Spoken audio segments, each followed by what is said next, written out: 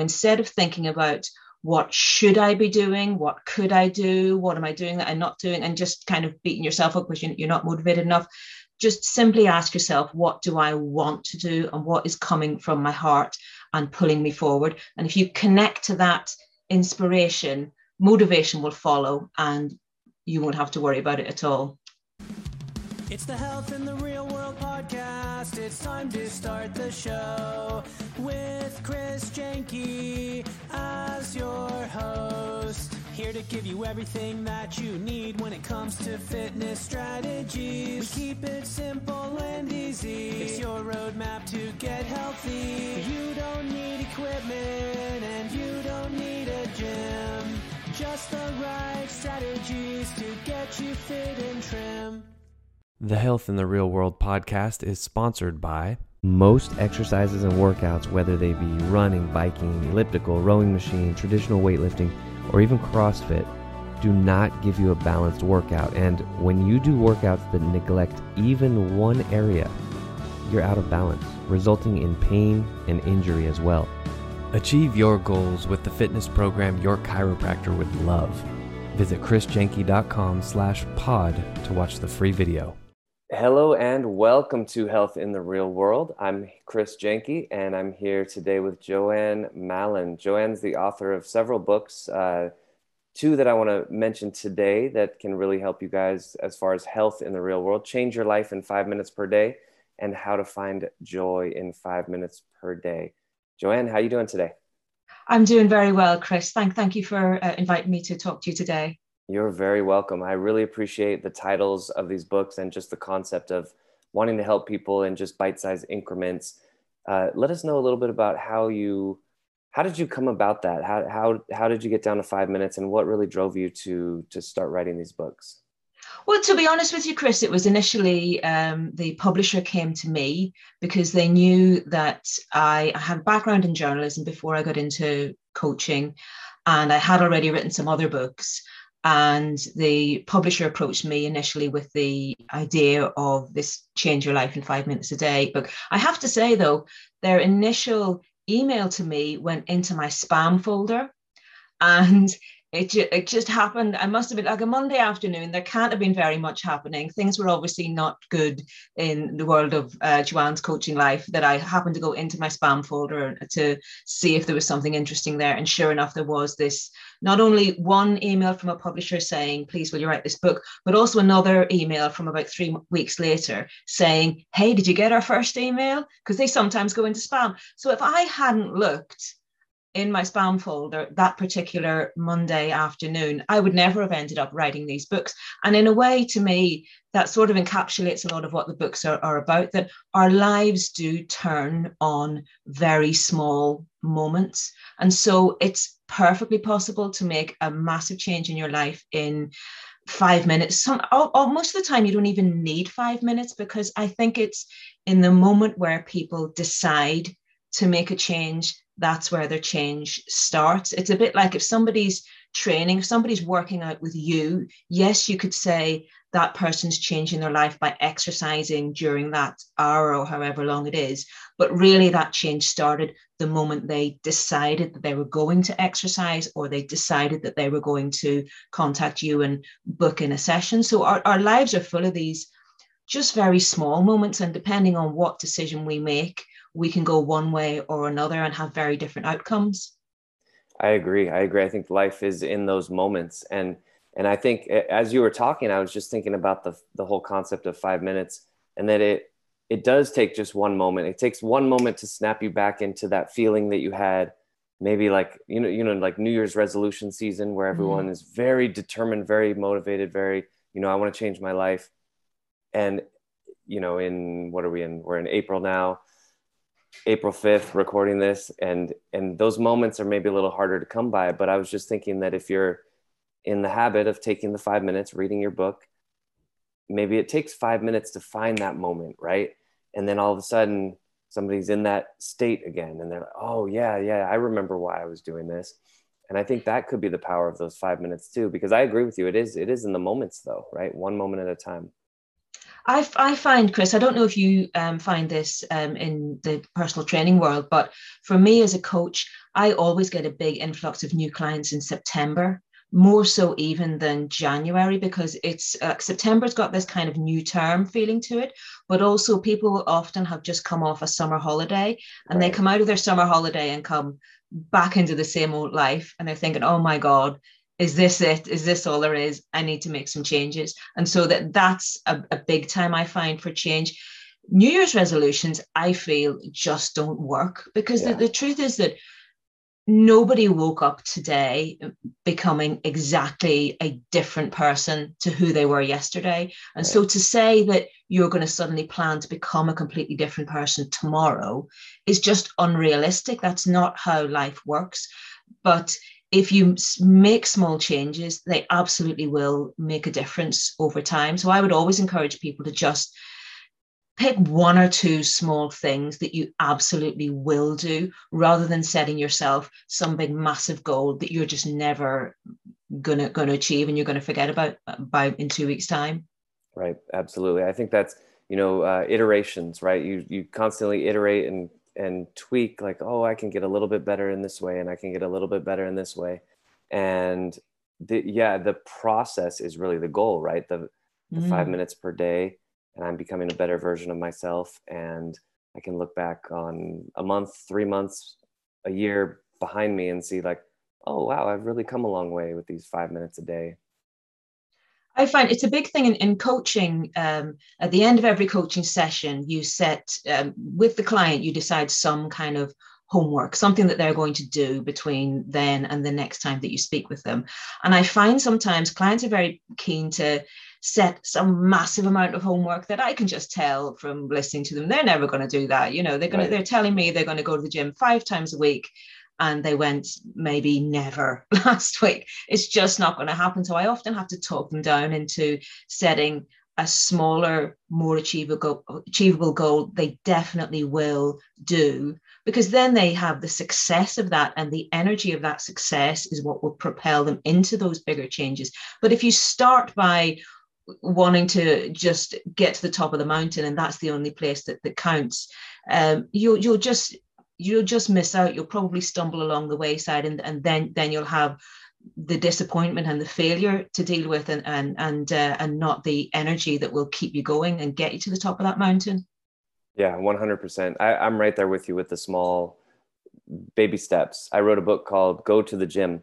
And I think I said in there that, don't worry about working out. Just like put on your workout gear and go to the gym. Like sit in the locker room for 5 minutes or, take a shower or something. Like literally just walk into the gym and walk out. That's a victory, because that is one step past what you did yesterday, for somebody who hasn't worked out in a long time or something like that. But it's a very achievable step.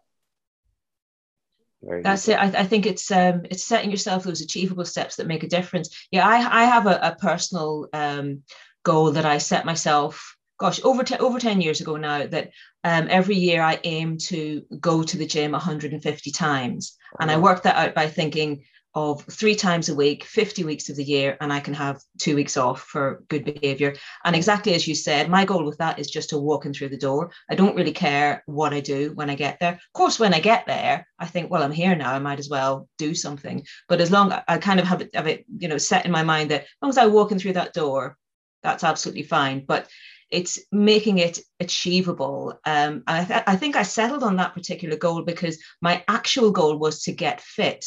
But the problem with wanting to get fit as a goal is it's completely different for each person. One person's definition of being fit might be that they could run a marathon, but for another person, just walking a mile might be a huge achievement for them. And so it's such an impossible goal. You can't really define it. So how do you know when you ever reach it? Whereas if you say something specific, like I am going to go to the gym door 3 times this week, or 1 time this week, or 150 times a year, as I do it, then it's a very specific thing that you can tick off. You're either doing it or not doing it. I always encourage people to try and find a way to put a number on what you're doing. So not just vaguely saying, oh, I'll try and go for a walk, or I'll try and apply for 3 jobs this week.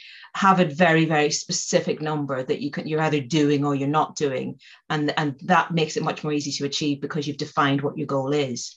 Right. And I like that how you've almost set their goals, but they're really more like tasks as well, right? And so anybody can just look at your behavior and see whether or not you've been doing it. They don't have to be a professional trainer. They don't have to be a doctor. They could just say, oh, did Joanne walk in the door? Yep. Check that box.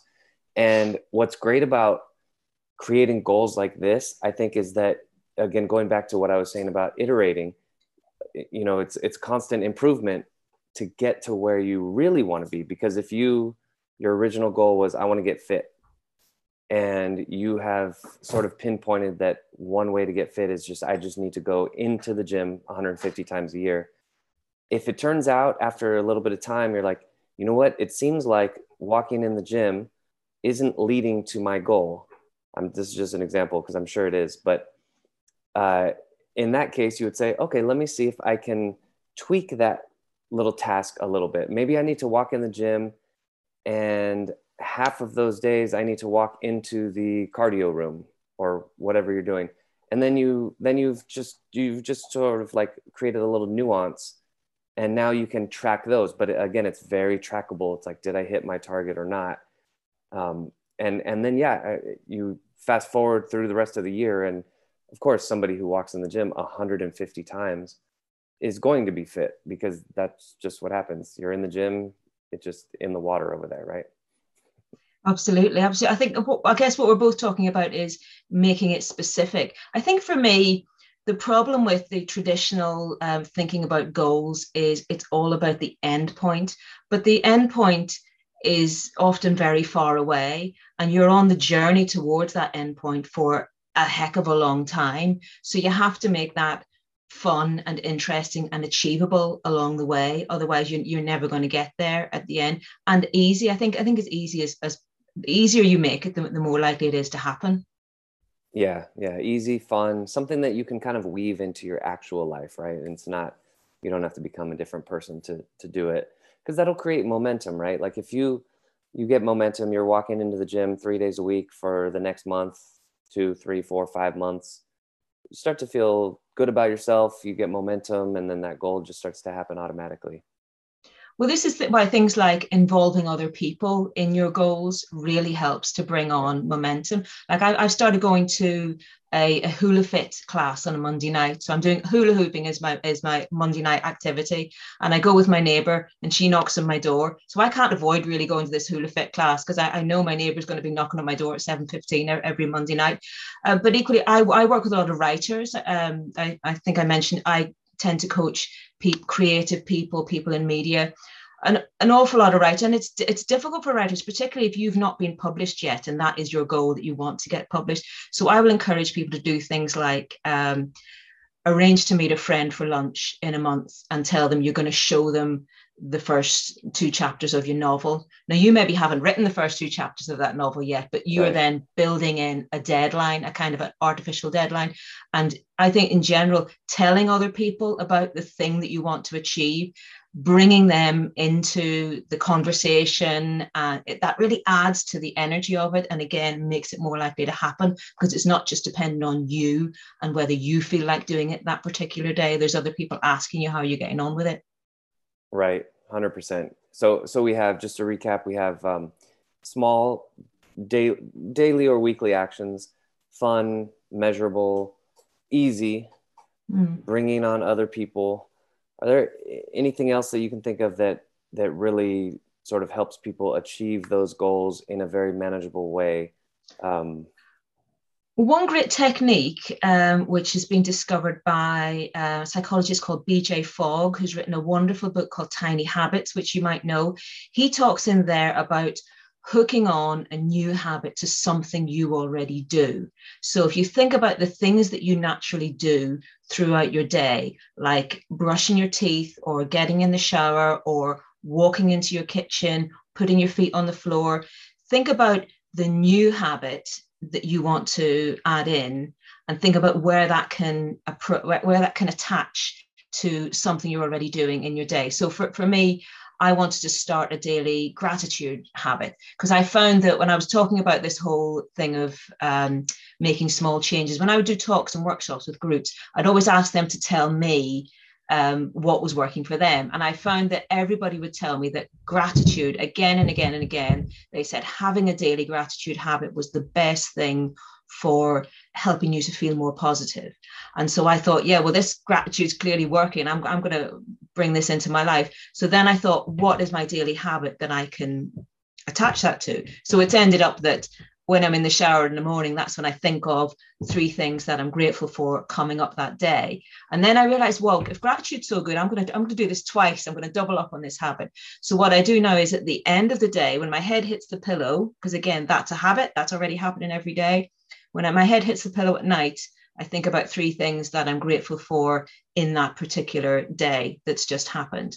So I think if you can always look for where is something already happening, then hook your new habit onto that, you'll find that it's suddenly the 2 become entwined and you don't have to think about it so much.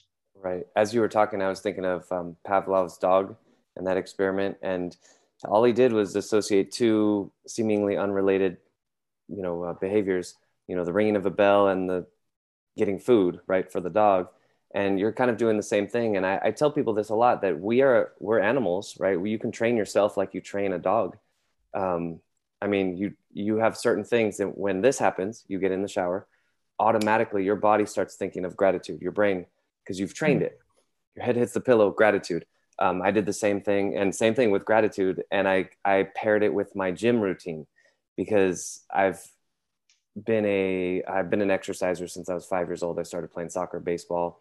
And so it's just ingrained. Like even if I'm traveling, I'll wake up in the morning and I'll just go running. I don't even think about it. So I did the same thing. I hooked gratitude to my gym habit. And as I'm walking to the weights or whatever I'm about to do, and now it's to the point where I start thinking of everything I'm grateful for. And so I agree with you 100% that it's the tiny habits. It's just saying, hey, I'm already doing this. Let me hook this extra thing to it, and this extra thing. Have you always been interested in kind of the self-improvement area, or has there been like an event in your life that happened that kind of forced you into that arena, or what was that backstory? I mean, not so much in my early life. I come from Northern Ireland, and I grew up there at the height of the Troubles, and certainly looking within yourself and personal development is really, at the time, was not a thing that Irish people did at all. But I went on to work in TV. I was a TV producer for about 10 years. And I was kind of coming to the end of all of that and looking for something else to do. And as part of your job as a TV producer, you read lots of newspapers and magazines. And at the time, this new thing called life coaching was appearing in the UK and getting loads and loads of coverage everywhere. And there was a woman called Fiona Harold who had written a book called Be Your Own Life Coach. And she was from Northern Ireland. And this was astonishing to me to see her being quoted, because at the time you only ever saw people from Northern Ireland in the news if they were talking about the Troubles. It was like there was nothing else that we were interesting enough to be asked about. Right. And so I really paid attention to the things that she was saying, and I got really interested in the whole world. And I actually think now that was maybe my future self calling to me, saying, come and, be involved in this whole world. And I made a decision. It's over 20 years ago now, because I've been coaching quite a long time. I just decided that TV wasn't doing it for me, and I wanted to work with maybe less people, but in making more meaningful change in their lives. I was working in breakfast TV, Chris, so it's kind of like just moving wallpaper in the background, and I just right. thought that is not where I want my energy to go. Got it. But I think I made the right choice. Nice, that's fantastic. Well, Joanne, I like to end the show with a very big picture question. You're going to give a motivational speech to a graduating class at a university, or maybe at a corporation. your motivational speech is how I think you can get the most out of life. So what, in about a minute or so, what would you tell those listeners? Okay, so would this be a good time to mention that I'm not a huge fan of motivation, particularly? Well, I tell you who I am. It could also be an insightful speech. It doesn't have to be like the rah, but I love. Do you know Dr. Wayne Dyer? I do. I love American writer, sadly no longer with us, yes. Often referred to as the father of motivation. But I saw him speak a few times in London, and he frequently said that motivation is when you get hold of an idea, whereas inspiration is when an idea gets hold of you. And this is why I'm much more a fan of inspiration rather than motivation. Inspiration is all about the light inside you, moving you forward. Inspiration is an energy, whereas with motivation, you have to somehow create the energy externally. And this is why it's so hard for people to get motivated, because you're having to constantly do that and make it happen. And you know, it can have its place, and you can use incentives, whether you're a carrot or a stick kind of person. But generally, I think if you are struggling with motivation, it's probably better if you try and connect to inspiration instead. So instead of thinking about what should I be doing? What could I do? What am I doing that I'm not doing? And just kind of beating yourself up because you're not motivated enough. Just simply ask yourself, what do I want to do? And what is coming from my heart and pulling me forward? And if you connect to that inspiration, motivation will follow, and you won't have to worry about it at all. Yeah, if you need to be motivated, then you haven't been inspired yet. I guess. Yes, yeah, absolutely. Something like that. Yeah. Well, Joanne, thank you so much. How do people get the book? How do they get in touch with you or learn more? Well, my website is under my own name. So that's joannemallon.com, JoanneMallon.com. The books are on wherever you buy books. Some of them are in America. I don't think they're all in America, but they're in various parts of the world. I would love it if people would come and listen to my 5-minute long podcast, which is called 5 Minutes to Change Your Life. That draws on a lot of the material out of the book. If you listen to enough of the podcast, you don't actually need to buy the books. But yeah, come and see me. And I'm on Instagram, Twitter, under my name, @Joanne Mallon. And yeah, I'd love to hear from you. Great. Well, again, this is Joanne Mallon, Health in the Real World. I'm Chris Jenke. Joanne, thank you so much for joining me today. Really appreciate it. Thank you, Chris. Thanks for listening to the Health in the Real World show. Make sure to like and subscribe and comment down below. Visit mycorebalance.com to learn more.